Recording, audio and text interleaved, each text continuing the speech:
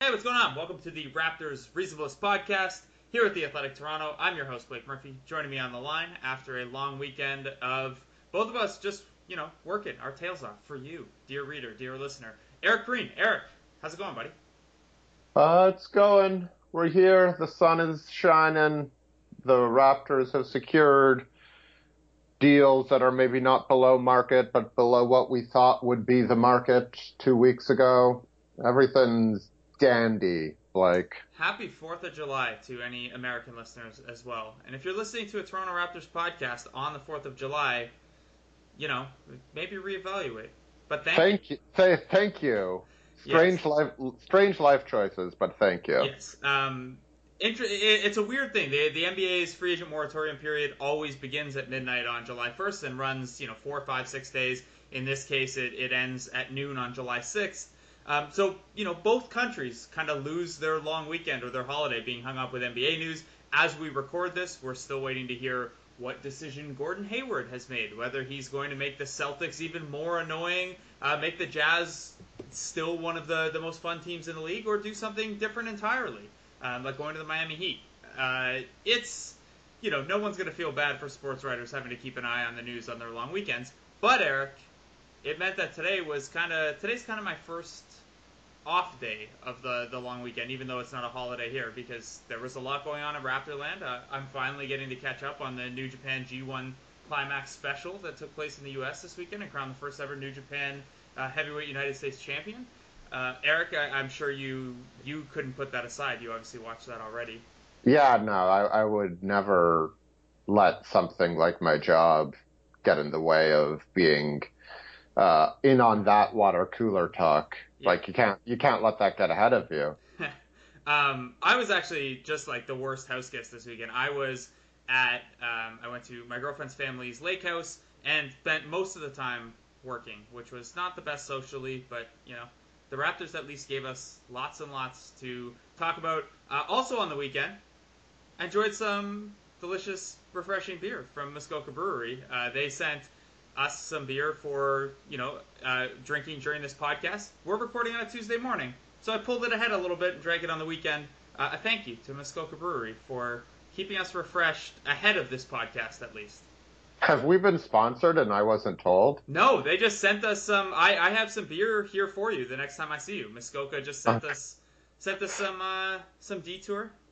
It's funny because I had a party a month ago to celebrate my continued aging, and somebody brought me like a 12 or 16 pack of Muskoka beer with like all different types of their delicious concoctions, not just Detour, but you got the cream ale, you got the summer ice, you got everything.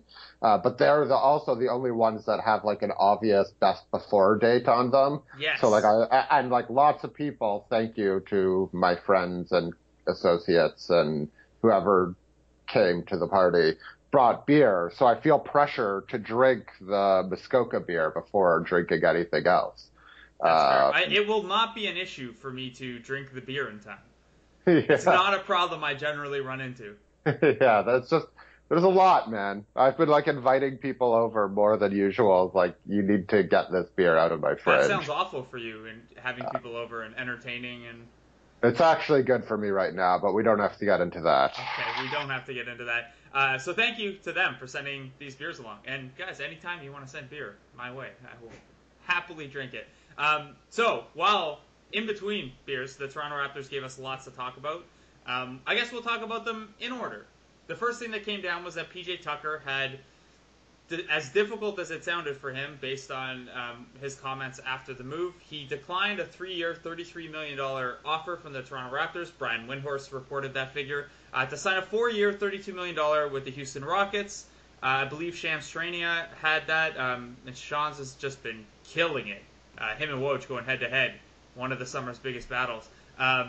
So PJ Tucker takes a little bit less money.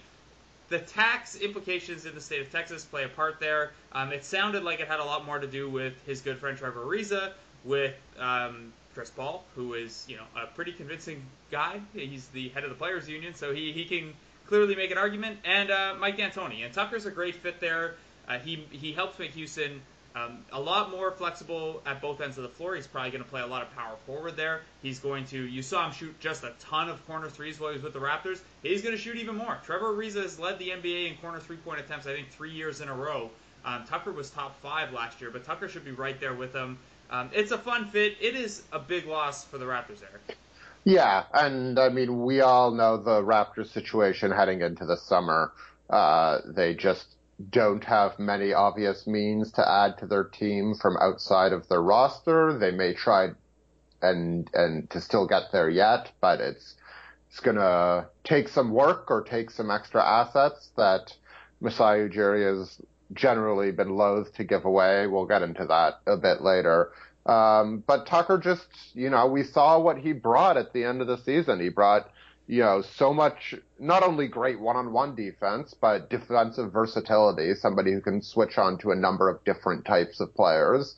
And he brought that three-point shooting. And if the Raptors want to have this culture reset where they change their style and are a bit more flexible and are taking more three-pointers and hopefully hitting a few more, then he would have been a nice piece to get back, to bring back. At the same time, if he had re-signed, they would have been in an even bigger predicament in terms of shedding salary. So I think it's a big loss, certainly, but not without a slight silver lining that the Raptors would probably rather do without. Yeah, this one hurts a lot from the character standpoint of the team, the kind of identity they wanted to build. The talk of a culture reset is probably in the rear view to the scope that it first sounded like, given that a lot of the pieces are back. But Tucker could have played a part in that. He quickly became a vocal leader.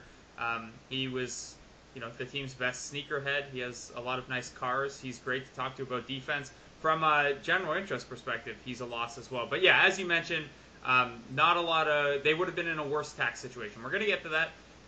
Also, one note. Originally, when I wrote up for Raptors Republic, the Tucker news, I had made mention that there was the potential for the Raptors to sign and trade him to Houston. Houston has 3 non-guaranteed contracts that can be paired together to make the math work. The Raptors could have tried to get a pick or something back just to lighten the hit. That's probably off the table. The Rockets' deal for the restructured deal for Nene fits into the non-Bird exception, so they really don't have an incentive to do it anymore. I mean, maybe they're going to add one more piece, and they'd like the mid-level exception for that, but it seems like it's probably off the table with Nene's new deal and the small contract for Joe Chi coming over from China. So PJ Tucker domino fell.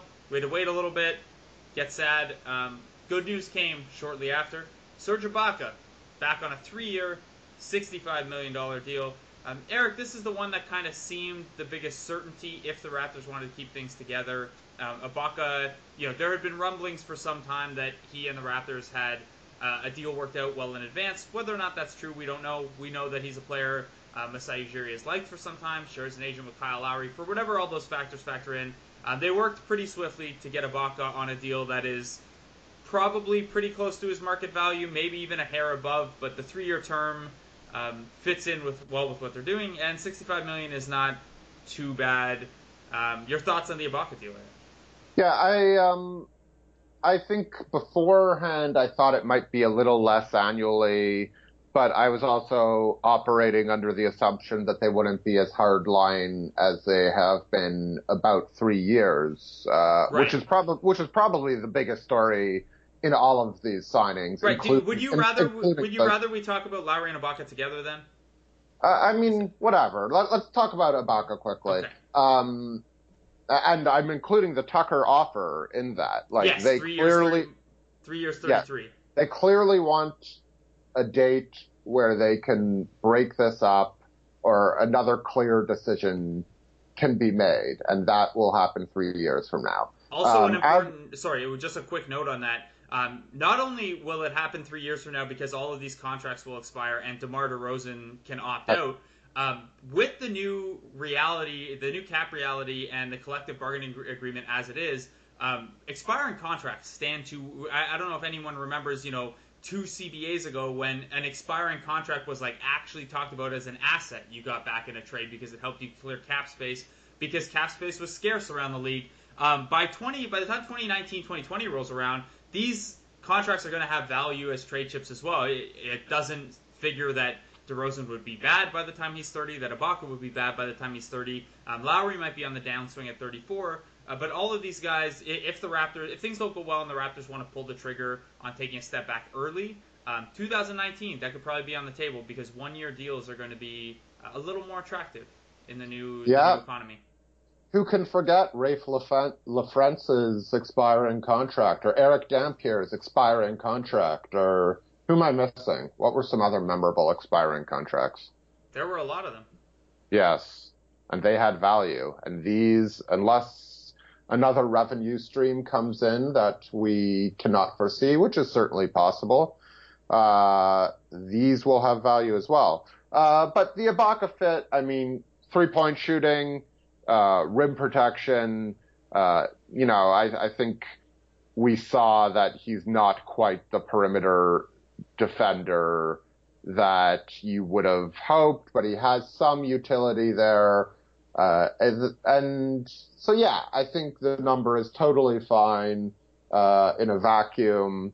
I know people want to argue about what it means to bring this whole team, or not this whole team, but the core of the team back.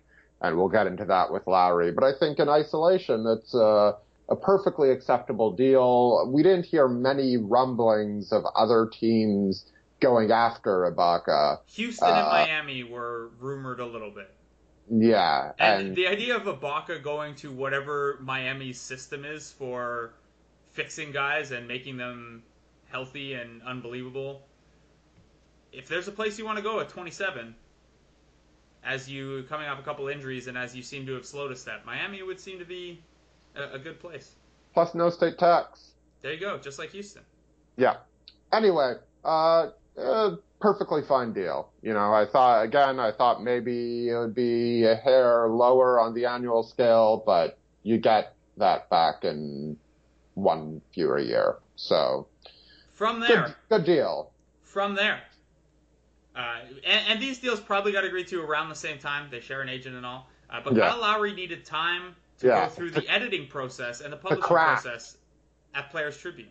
Yes, we all know he probably, he wrote the first draft, printed it out, went line by line with his red pen, got some of the syrupiness out, some unnecessary adjectives, just deleted those. Really went through a full-throttled editing process to make the story just as long as it needed to be and not a word longer. I wouldn't know anything about that. We know. Yeah. Anyway, Kyle Lowry announces via a Players Tribune article that, by the way, Ron Baker stealing Kyle Lowry's shine. Kyle Lowry, the last time he was a free agent, no one scooped it. He announced it on Instagram. This time around, Kyle Lowry drops a Players Tribune piece. No one scoops him on it, which is rare, really rare. But Ron Baker had kind of stolen the thunder by announcing his own signing as well, just a day earlier. Yeah, Ron Baker, in Kyle Lowry's head, in his kitchen, breaking dishes. Yeah, and this year, as the possible starting point guard for the New York Knicks, it is Drill again. Yeah. Anyway, Kyle Lowry agrees to come back on a 3-year deal. The initial terms reported by Michael Scotto of Basketball Insiders was $100 million. Bruce Arthur, the Toronto Star, later followed and said only $90 million of that is guaranteed.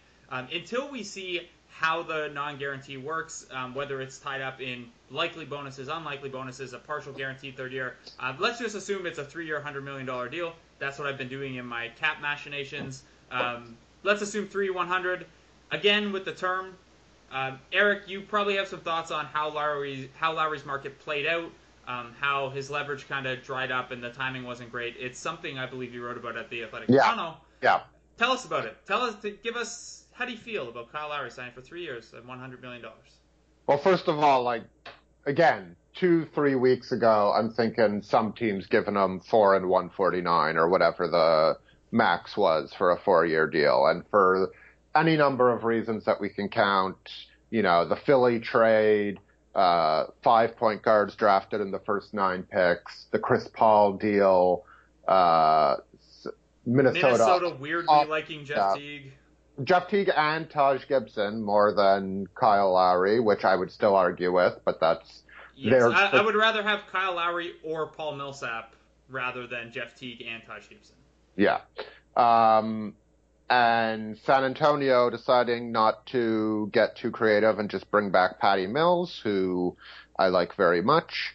The market, if Kyle Lowry was looking to A, get paid, and B, win a lot of basketball games, the market was down to one team, realistically. Uh, unless some sign and trade was going to be worked out that was never reported and never really in the consciousness of NBA reportage. And I think the Raptors ended up giving him more than they needed to. I shouldn't say needed to, but more than, they certainly topped whatever the next offer was, if there was another offer, which there very well might not have been. The highest salary given to a point guard this offseason before that was Drew Holiday, I believe, 5 years, $126 million, so 25.2 a year. And he had New Orleans over a barrel. Yes, and he had the leverage there. Whereas Lowry, I mean, you could say that he had the leverage there once Ibaka had signed, but again, we're working under the assumption that the two deals were basically consummated at the same time. Do you consummate deals? Yeah. Okay. So, they could have gone, stronger and harder and played more hardball and said, no, we're keeping it to 3-80 or 3-85. You want DeMar DeRozan's annual contract? That seems reasonable. Here's 27.2 over 3 years. But, and I think this is a hard thing to understand, maybe, they decided to acknowledge, to an extent, what he has meant to the most recent run in Raptors history, also known as the best run in Raptors history. He's been the most important player for them, the most important person in them doing what they've done. And even if they had kept him to $26, $27 million, they still would have had a luxury tax headache to deal with. Now, if he's being paid 30 or 33 or whatever it is, it's still a headache. But, given what Lowry has done for the team, I think, I can get behind them bidding against themselves to the extent that they did. Yeah, it's not the question then becomes, Lowry, if he wants to win some... Sorry. No, that's okay. Go ahead. Lowry, who said his priority was winning, well, if his priority is winning, why doesn't he take a bit more of a haircut to facilitate the Raptors getting below the tax and maybe having the full mid-level in a bit easier fashion? But you try accepting that when you go from thinking you're going to be making, as much as 201 over 5 years or 185 over 5 years or 149 over 4 years to, 90 or 100 over 3. That's a huge difference, and it's a huge sign of respect that he was looking for, and the Raptors gave it to him, and I think it was a just result. Even if the Raptors could have saved themselves a bit of a headache that they're in now. Yeah, Lowry does not owe the Raptors or the fan base or his teammates to take less. He was below market on his last deal, and he took 3 years, which, maybe he didn't have a choice. In terms of annual salary, if we assume it's 3 years, 100, he's at about 89% of his year one max, which lines up fairly well with DeRozan taking 91% of his max last summer. You can't expect people to do what Kevin Durant has done. Especially, you can't anyway. But in Lowry's case, or Durant's case, you're not saving cap space for them to sign someone. Maybe you're going from the 5.2 million mid-level to the 8.4 million mid-level. Really, though, these guys are saving tax payments for their ownership So I don't know. You can't. The discussion exhausted me after the Durant discount came out. I know it's something you're writing about, so maybe you don't want to talk about it yet. But Lowry, Well, I like, think go ahead. no, I was just gonna say Lowry, like DeRozan before him, does not owe it to anyone to take less than he has earned or he can get. I agree. And the other key difference between Durant and Lowry, well, there are two. First, Durant is younger and will presumably be able to cash in on a long-term deal at some point, if he so chooses. And he also makes a lot more in endorsements. And he's made more to this point. Not that it's, there's never enough money. You can always make more money.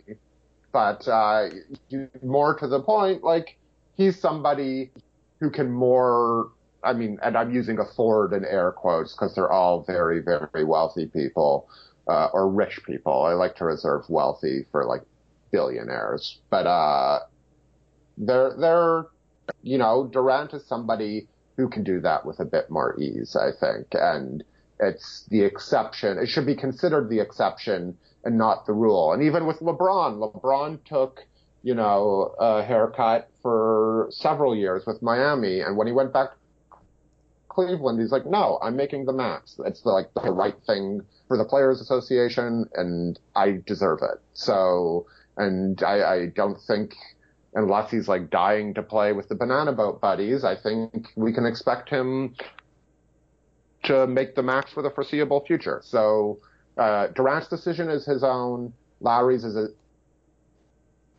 his own.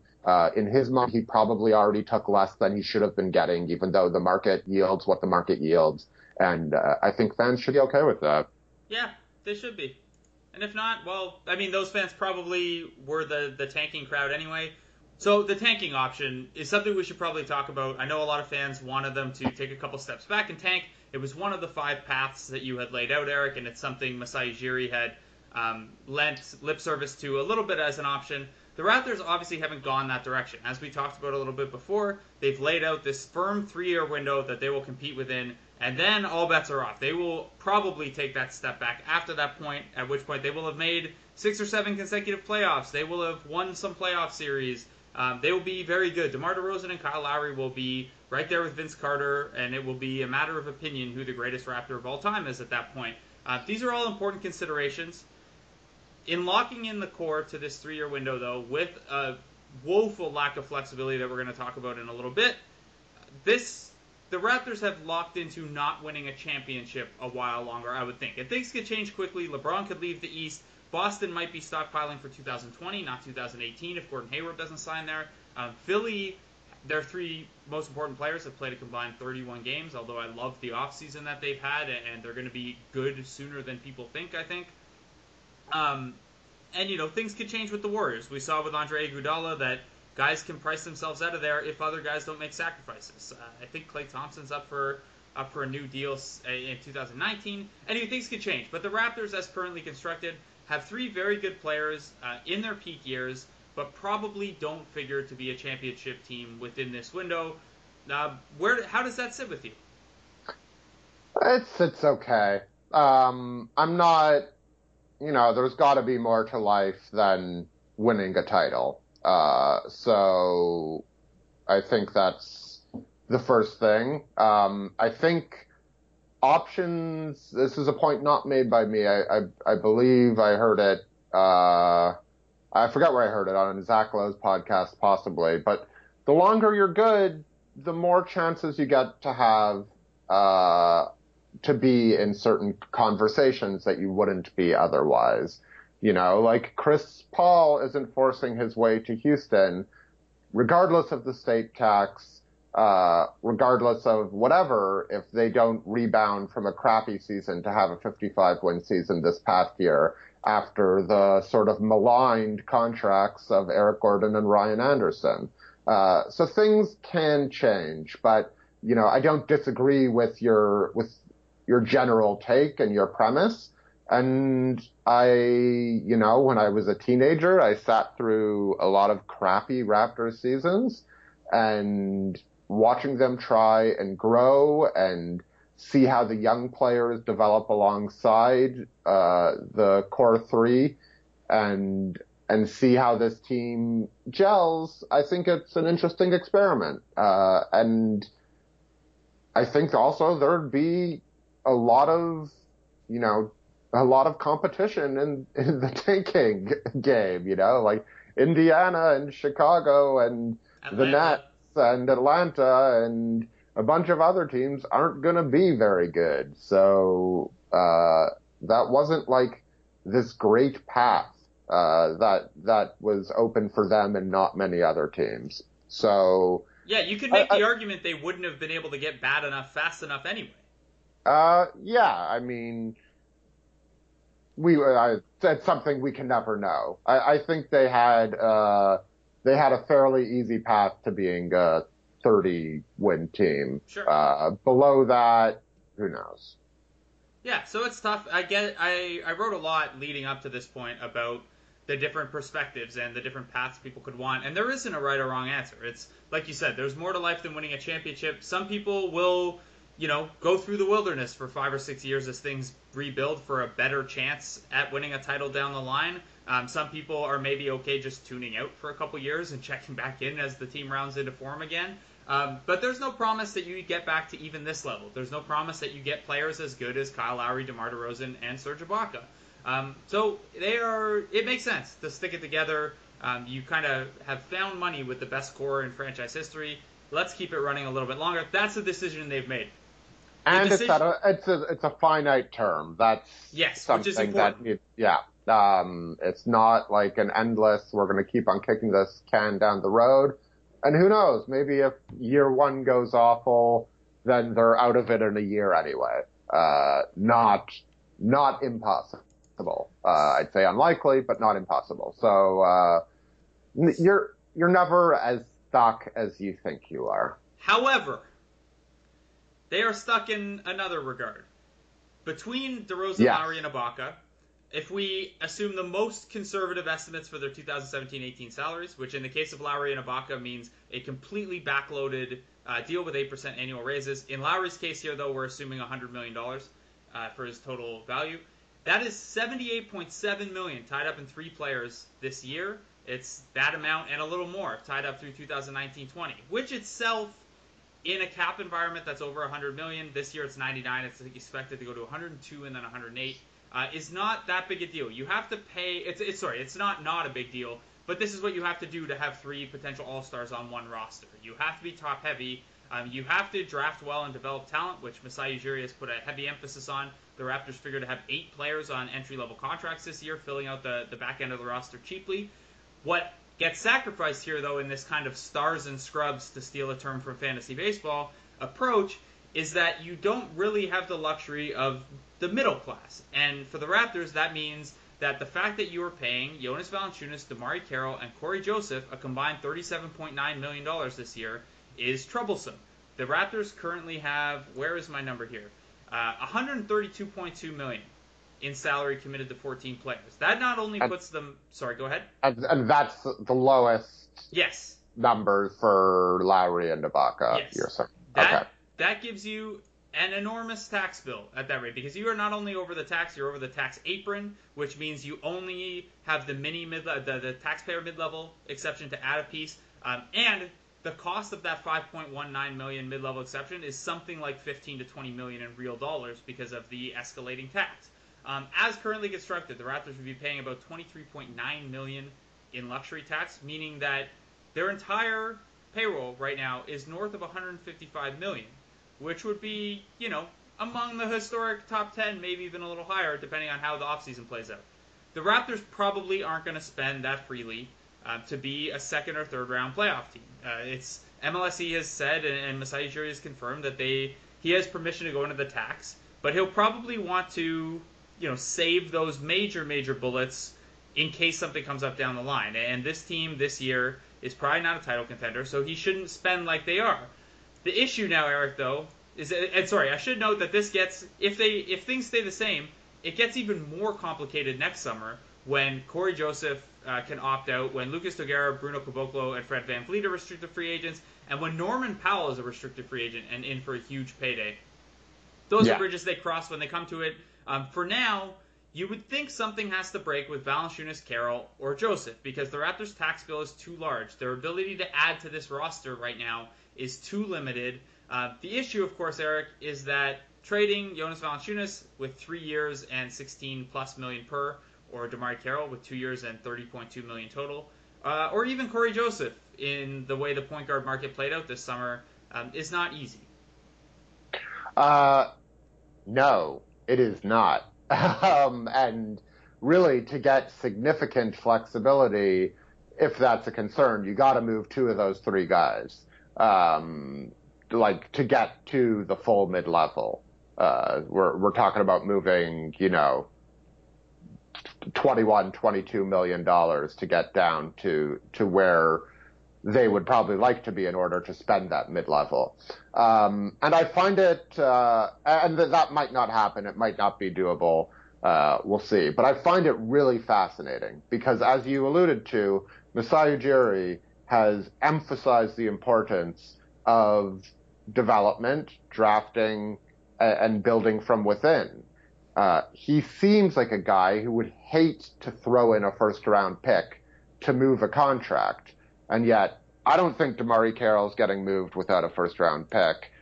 I'm getting to the stage where I don't think Jonas Valanciunas is getting moved without a first-round pick. And that's a conundrum. Yeah, so it's tough because the first-round pick, they're important because they're picks and they're players. They're also trade currency, and they're also, as we're seeing right now with the 8 entry-level contracts on the roster, they're inexpensive. You need to use those. So, trading DeMarre Carroll and attaching a first-round pick takes away your number 3 wing player right now, which means Bruno Caboclo is in your rotation to start the year, depending on what happens with the mid-level you'd open up. You're paying a first-round pick, which takes away from your asset base if a trade comes up, and it means you're not replenishing when 4 guys hit restricted free agency next summer. And then... Yeah, I mean, it's just like you're giving up 2 assets. If you have to still consider DeMarre Carroll, the player, a useful asset because he can play in an NBA rotation still as much as people grew tired of his injury and inconsistency last year. You're giving up 2 assets basically for strictly financial reasons, and that's tough to stomach. Yeah, and there's no easy answer, and the organization's MO makes it even more complicated. I think at the end of the day, Ujiri is going to do at least what it takes to get down to below the apron. But it's not easy. But that is, again, the price you pay. I mean, it's the price they're paying in part for the unexpectedly low salary cap and luxury tax that came in. Which, by the way, something I wrote about today for the Athletic Toronto. How the changing cap and CBA landscape affected the Raptors offseason. Thanks, Warriors and Cavs, for being so damn good that the playoffs produced so little revenue. Yeah, that's tough. You lost a lot of games in the playoffs, like a lot of TV games. No, that was a not insignificant part of that, which I'm not sure everybody realizes. But playoff games produce revenue for the league, and the players and the league get to share that revenue. And when there are fewer games, I think Golden State should have just thrown some games for the benefit of everybody. Obviously. Yeah. Obviously. Then Kevin Durant wouldn't have had to take less money and all that. Exactly. Kevin Durant cost himself money by being so good. Yeah. Isn't that always the way? Yeah. So, I mean, for me to sit here and guess what Ujiri is going to do is sort of foolish. The center market is not good. It's not a seller's market, obviously. The point guard market is not a seller's market. The injured, possibly past his prime, small forward market is not a seller's market. And these are the pieces that they need to move. On top of which, there are a lot of teams trying to shed salary. So the teams that can take it on have a ton of leverage. Yeah, so, like, what teams are we still looking at? We're looking at Atlanta, maybe. Yeah. We're looking at Brooklyn. Phoenix. We're looking at Brooklyn. Sacramento. And Sacramento, and they still might have restricted free agency or free agency targets of their own. Yeah. And so, Indiana, even after the odd Darren Collison signing, still has about $13 million in space, so maybe we can include them too. But the Corey Joseph to Indiana rumor would seem to be off the table. Yeah, I don't see why you would sign Darren Collison and then trade for Corey Joseph. You could have ended that sentence a little earlier. Yes, I could have. Especially, though, when you have Point Lance. Yeah, of course. So there's no two ways around it. They're in a conundrum. It's easy to say they should pay the tax. Who cares? Not worry about it. But then you still have a roster that doesn't necessarily make sense as it's constructed. And this goes back to, free agency and contract extensions are where mistakes get made. And for reasons that you've written about, like, in isolation, the Carroll contract and the Valanciunas contract weren't bad at the time, the times that they were signed, but, the world under your feet can change pretty quickly. And now they're hamstringing. They have hamstrung the Raptors front office, and how they're going to get out of it is definitely the story of the remainder of the offseason, or at least as long as it takes them to do so. Yeah, so from here, I mean, selfishly, this all leaves the two of us in a bit of a holding pattern. There's only so much we can write when the offseason is only halfway done for them. There are shoes still to drop. Even writing about potential free agent targets for that 15th roster spot or in what-if scenarios is kind of a fool's errand, given that which of the salaries they shed and what they give up or what they get back will have such a profound impact on what they'd be looking for and how much they have to spend.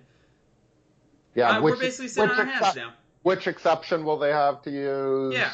Will they have any? I mean, I guess you automatically have the taxpayer exception, but we don't know the level to which MLSE, who's reportedly agreed to pay the tax, like how much of the tax they will pay for a team that, as we've just gone over, is probably not winning a title. It's like there's a lot of what ifs in the air, and I think to an extent, Masai Ujiri's in sort of the same holding pattern we are, because he has the teams that have leverage right now are the teams with cap space, and their top priorities are probably not helping out teams like the Raptors. Whatever shakes down, my hope is that, and look, he deserves more money than this, but his name has barely been a whisper so far in rumors. CJ Miles would be a super nice piece. They probably won't be able to afford him, though. No, I think, it's tough to project what the teams with cap room will do because typically they're bad and don't have much incentive to sign good players at long-term deals. But he would be a nice piece. But that's... you know who we haven't even talked about yet? Vince Carter? Well, we haven't talked about him. We also haven't talked about Patrick Patterson. Oh, yeah. No one has. That's why. He was one of 100 people meeting with Sacramento, apparently. Yeah. One more note on CJ Miles, sorry. The reason I mention him is not only because he's a great player and would be a really nice fit, but also just to inform that, even if the Raptors shed 2 salaries and don't take much salary back, that's kind of the ceiling of the kind of guy that you should be looking at here.